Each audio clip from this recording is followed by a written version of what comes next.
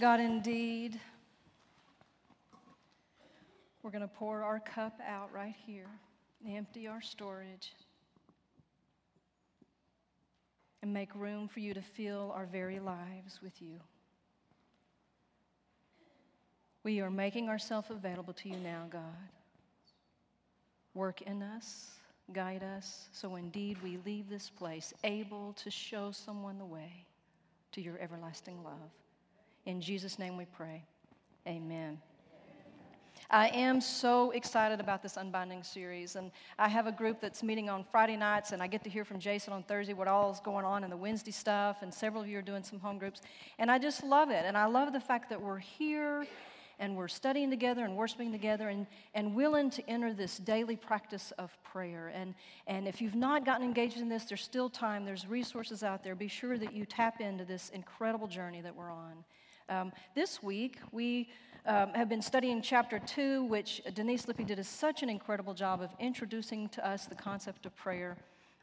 But this next chapter, chapter 3, of this Unbinding Your Heart book, our author, Martha Grace Reese, say that 10 times in a row with me, Martha Grace Reese introduces us to the concept or this Trinity idea of relationships. So she draws these circles and she says that she studied 150 vibrant and growing congregations, and one thing she found in common is they are healthy and real in all three sets of these relationships. There's relationship with God, relationships within the church, and relationships outside of the church. And she basically said the common theme is growing churches where God is really having an impact within the community through that body. It's when all three of these relationships are vibrant and healthy. And that's really that's right there in the nutshell of what this chapter is trying to talk to us about. And so I thought we would spend time with each one of these. I wanted this picture to be put up here because there's something about it that the picture itself communicates to us, and that is that these relationships create a web for us in our lives. And so you can't really do something with one without it impacting the other. And so all of who we are translates in our very being. And so our relationship with God, if it's vibrant and healthy, it's going to translate into our relationships with each other. And if it's vibrant and healthy, then it just makes natural sense that we're going to show up and have healthy relationships outside of our congregation. I think intuitively we get this. I mean, that makes sense that all of life is connected. I think intuitively we get this. I think the more difficult part is really living this out in our daily lives. And our scriptures, there's so many places that it really just tries to make it simple for us. It just really simplifies it. It's just this simple. And, love God, love others. It's that simple. And one of the favorite places that I see this is in Micah 6, chapter 6, verse 8, where what is it really that's required of us but to walk humbly with our God, to do justice and love kindness. So again, you can see the interplay. Walk humbly with our God, our relationship with our God. Do justice and love kindness in our relationships with each other. It's that simple. And I'm really glad it's that simple, because right before that, when this person is negotiating, well, what is it I have to do? Do I have to give my firstborn for all the things that I've done wrong in the world? And I thought to myself, poor Cooper, he made it by a minute. I was like, thank God that's not the rules. No, the rules are so simple. Work on these relationships. So let's look at this relationship with God and let's contemplate that. I really do believe last week that's why we started there with the idea of prayer, because I think our relationship with God is to walk with. It's to be in the awareness, right? It's to be in the awareness that there's this higher purpose and meaning and being. There's this ground of being. In both the New Testament and the Old Testament, you'll see this phrase. You'll run across it a couple of times, and it says, "For in God we live and move and have our very being." We are God's offspring. What this is trying to say is God's our environment. We really cannot fall out of the embrace of God. We really cannot fall out of the presence of God. But what we do is fall out of the experience of that presence. And so that's what prayer is meant to do. That's what setting aside time in your daily life to make room for your relationship with God is all about. It is cultivating an experience or an awareness of God in your life. But then there's that nice juicy word, with humility.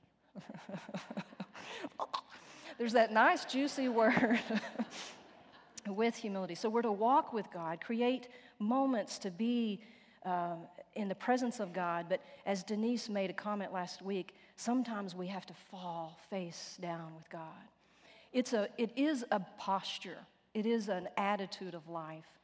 It's not just a physical thing. It is an attitude or posture of life. Humility basically is really what the gospel ensemble was just singing. It's being where you're sitting there and you're going to empty out that cup and you're going to empty out your storage, all the stuff that's in there, and you're just going to sit with God and allow God to inform your very soul and your very being, which means you're going to sit there and not pretend to have it all figured out and not have it all worked out.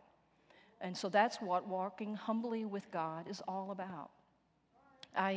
I think the real rubber hits the road here when we think about, because our worship experience is actually about this very thing. We come here to be led time and again each Sunday into the presence of God. We do that as individuals when we come in here, and when we get to do it at a corporate level. And that's very important. But I think where the rubber hits the road is if we stay into the presence of God with humility, we're able to get in touch with who is this God we worship. In the Psalms, you'll find a passage that says, and you find this actually also in other places, but that the God that we form with wood and materials and metals is the God we serve.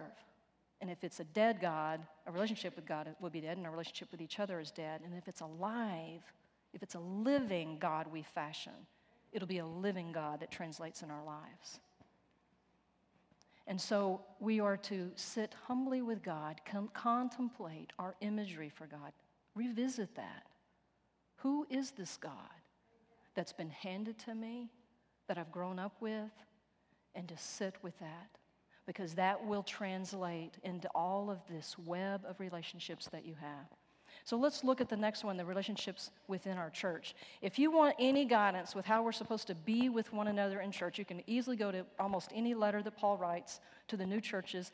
And the really comfortable thing I love about this is the fact that what we got going on here, they had going on years ago. We didn't start this ugly stuff. It's been there all along. You fill up a room full of people, and stuff's going to happen. And so our lives are different, the way we live our lives, our values, our perspectives, all of this stuff, you put it all in the mix, and then you got to figure out how to do it in unison. You got to figure out how to bring it all together and make sure the boat's moving and we're all got an oar and we're all going in the same direction.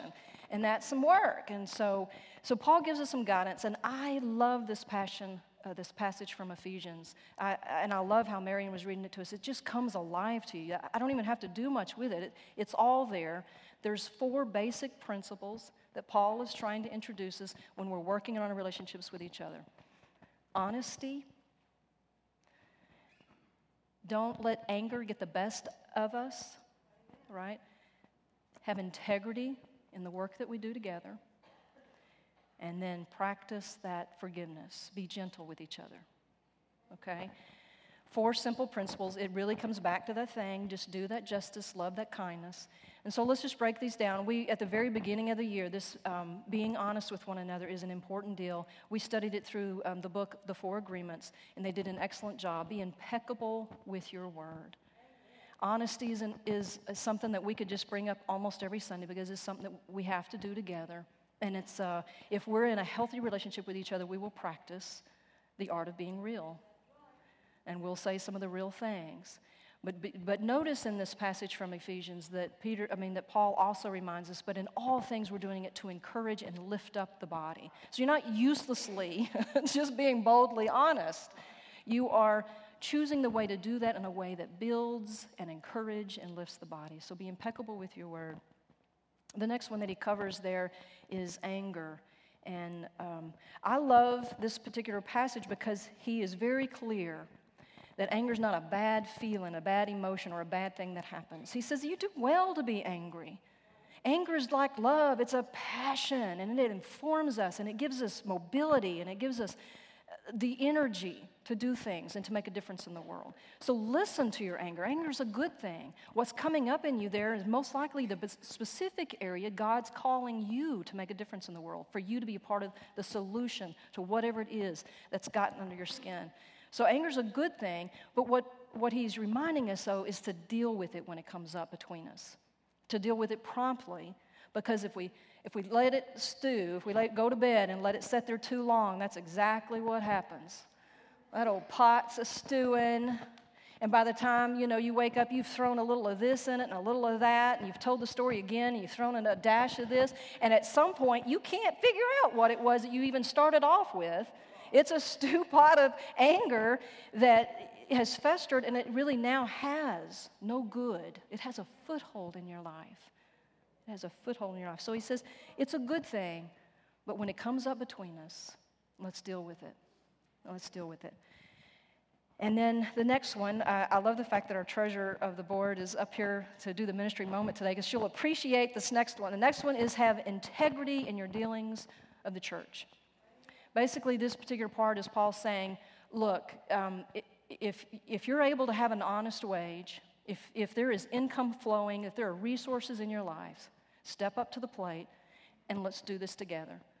It takes every one of us using our resources to do the work of the church. And so he's really clear that if we're going to have good relationships with each other, we need to do our part. We need to carry our part. We need to put things in. We need to have integrity with our resources. If you make anything, you can give something. And that's what he's saying here.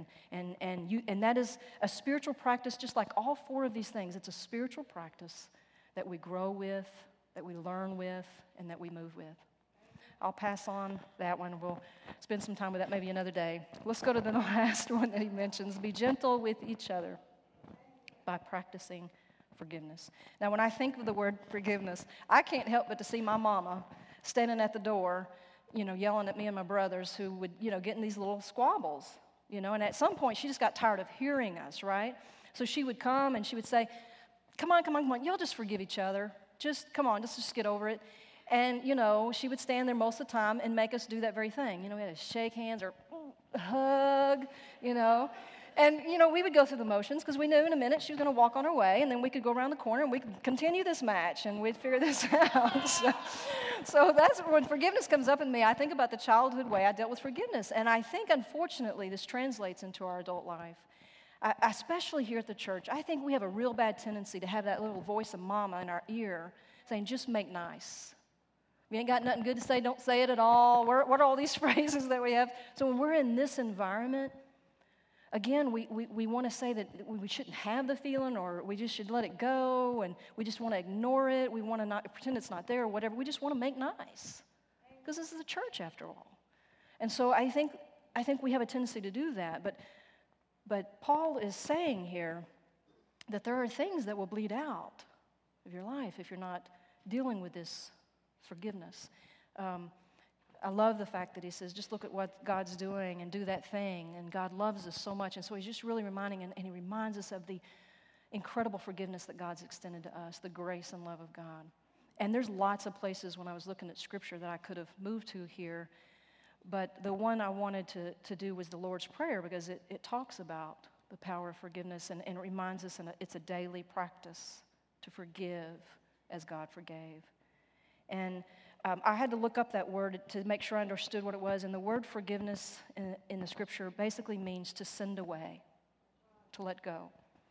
And so just picture with me here, basically what that means is when somebody does us wrong, we pick up that little luggage of debt, and we're carrying around their debt to us because they owe us, and we've kind of got them under a sentence of judgment, right? And so forgiveness would be to just let it go and release, guess who? Our very selves from this thing. Now, I want to be really clear here that this is a process, and by doing that, we are not trying to validate, condone. It is not meant to be a doormat. It's not meant to ignore the feelings that it caused in us. It is simply a process to liberate ourselves from this judgment that's eating us alive. I looked at this Lord's Prayer, and I went to the one in Matthew, and I couldn't help but notice, after Jesus teaches all of this Lord's Prayer, he adds two little sentences at the end. It comes from Matthew 6, 14 and 15. For if you forgive others their trespasses, God will also forgive you. But if you do not forgive others, neither will God forgive your trespasses. Now, it sounds like he's repeating the same thing that's actually in the prayer, but I think it's really odd that after he teaches all that, he just makes sure to pull out this one little tagline. I just want to say that again. And, I think when we hear that, we're such a transactional kind of people, cause and effect. I think we hear that and go, oh, yeah, there's that thing. We got to earn it. Ain't going to get it till I give it kind of thing, right? We're real comfortable with that kind of lingo. So we hear that, and I think we think that way. Well, I'm going to have to forgive, or I'm not going to get God's forgiveness. And I think really what Jesus is trying to teach us here is more of a spiritual truth. I looked at this word, trespasses, and it means slips. It's just the mistakes. It has a real earthy feel to it. And we know that there's those deep betrayals, in those places that take a real life process for to work through this cycle of forgiveness. And that's when we can think of when Peter came to Jesus and said, how many times must I forgive my brothers? And then he wanted to give an example, like 7, that's a reasonable amount. And Jesus, no, 7 times 70. Now, there's a real numerology study that you can do around this phrase that Jesus gave, 7 times 70, but the gist of it is this. It is a process, an evolution of multiple cycles of life. So this is an ebb and flow of our very being. And so those deeper things but this word also has a very earthy feel to it. Trespasses. It's the rolling of the eyes, the cold shoulder, the phone call that didn't get returned to you. It's all those little things that get between you and I. And so I was thinking about this, and I looked at those 2 scriptures, and I thought, well, there's really probably more of a spiritual truth there. And there's a pastor out there I just love to listen to. His name is Rob Bell. He's in Grand Rapids, Michigan. And I think he gave one of the perfect illustrations of this spiritual truth. And so I'm going to recruit my friend Jason to come up and help me with this so you can get your mind around this little thing about forgiveness. So I asked Jason if he'd go diving deep for God today, and he took me serious. So the snorkel. I'm going to illustrate this spiritual truth with a snorkel. So tell me exactly, what is it that we need a snorkel for? To breathe. But specifically, right, if he's underwater, he needs the air out there, right? But have we thought about the fact that he also has to give up air? Right? So this snorkel, this pipe, this it's kind of got a rhythm to it. There's air going in and air going out. It's the rhythm of life. It's the energy of life. It gives us this life force, right? The ability to breathe. But what would happen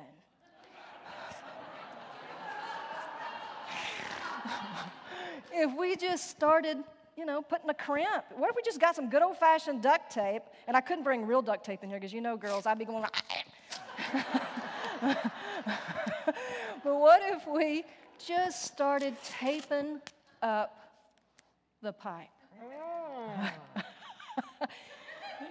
What if we just started, and so now the air's not able to flow out and the air's not able to flow in. So this might be the spiritual truth. Could it be that Jesus was talking about this? That as the love of God flows out from you, the love of God can flow back through you. The love of God that comes in you flows through you and back to others. It is this life-breathing, wonderful gift of God's love and grace. It is. So I would ask you, is there something, little slip between you and I? If things aren't good with you and God, things most likely aren't good with you and I. And if things aren't good with you and I, things might not be good with you and God. And we've got this little thing. It's the very same pipe. Is there something that you need to send off to God because you're clogging the snorkel and you're barely breathing and you're turning blue?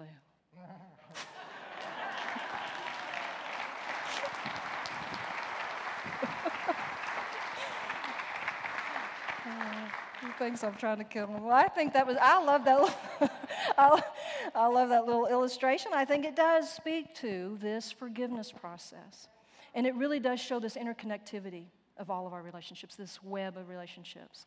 So let's move to this relationships with those outside. So I think we do see that as this air of God is blowing through us and in us, and we're experiencing the presence of God in our lives, and we're doing this with humility and listening, and then we're exercising that in our relationships with each other. We're learning to be honest.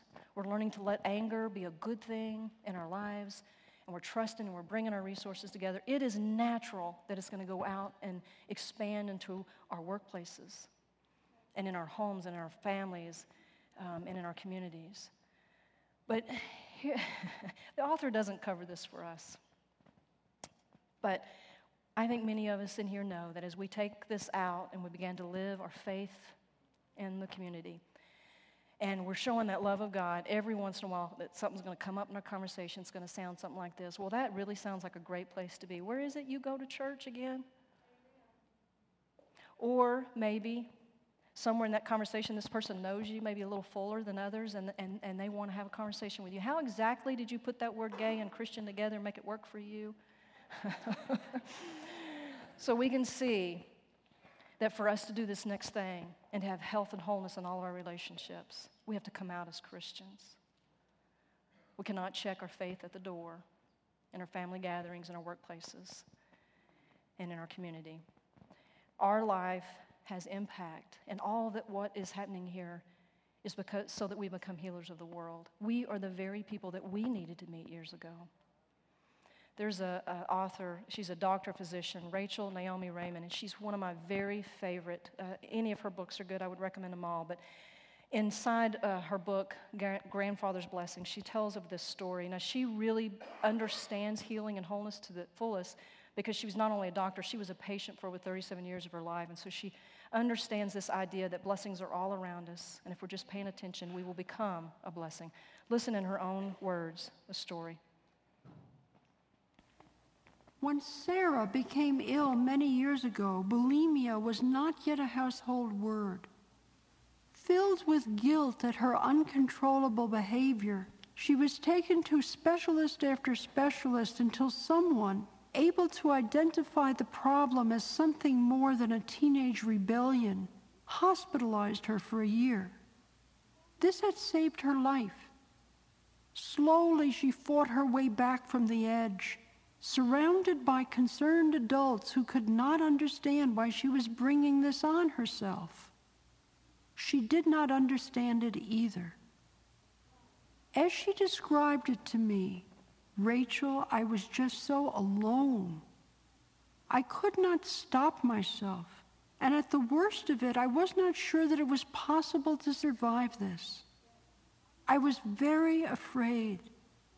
I remember thinking that somewhere there must be someone else who has had this problem, someone who has been able to heal from it. If they could live, maybe I could too.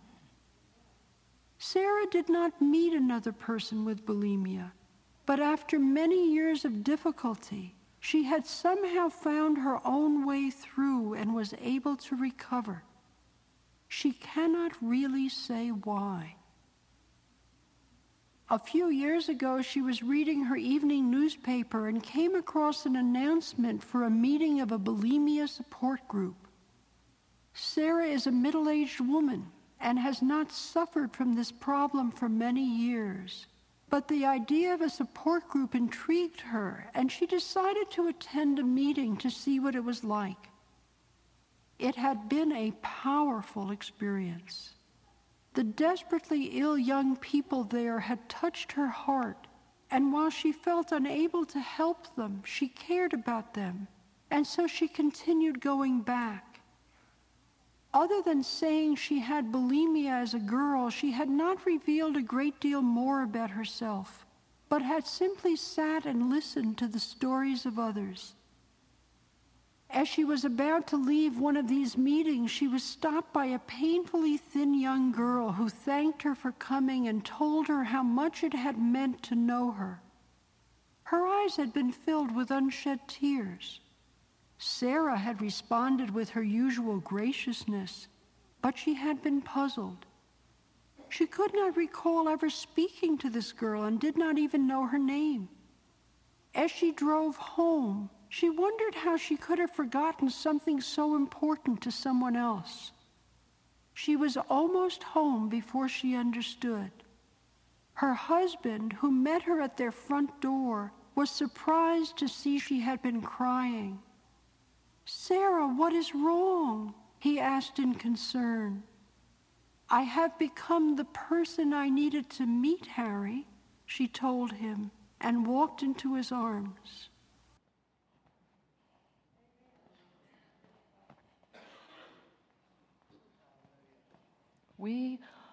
That story just brings me to my knees every time I hear it. You almost think I'm a big old sap. We are the faces, the lives that someone else needs to see and meet. And so we have to carry our faith out into our community. We are the ones that we needed to meet. So as we bring healing into our relationships with God and with each other, we need to allow it to move us into our community. I'm struck by the fact that we're coming up on our 37-year history together. And that's a whole lot of people being in a whole lot of rooms and a whole lot of years. That's a whole lot of stew pot going.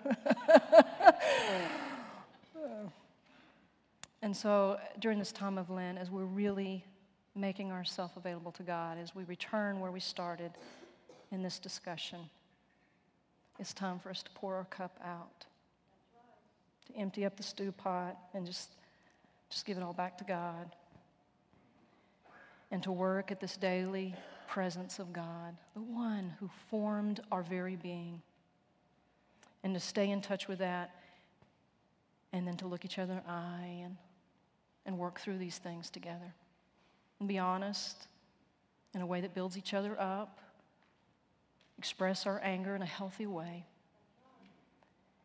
and practice this gentle act of kindness shown through forgiveness. Will you pray with me once more? Gracious God, we want to be available to you. So we ask indeed that the one who formed us in our mother's womb would form us here now. Shape us and mold us into the fashion of the living God of justice and kindness. And then help us with this daily work, this over and over again work of loving each other, of being real and healthy in our relations with each other. And God, then we are offering right here, this congregation is offering ourselves to you. Guide us throughout this season and for years to come how to be the people you need us to be in this community. In Jesus' name we give this to you. Amen.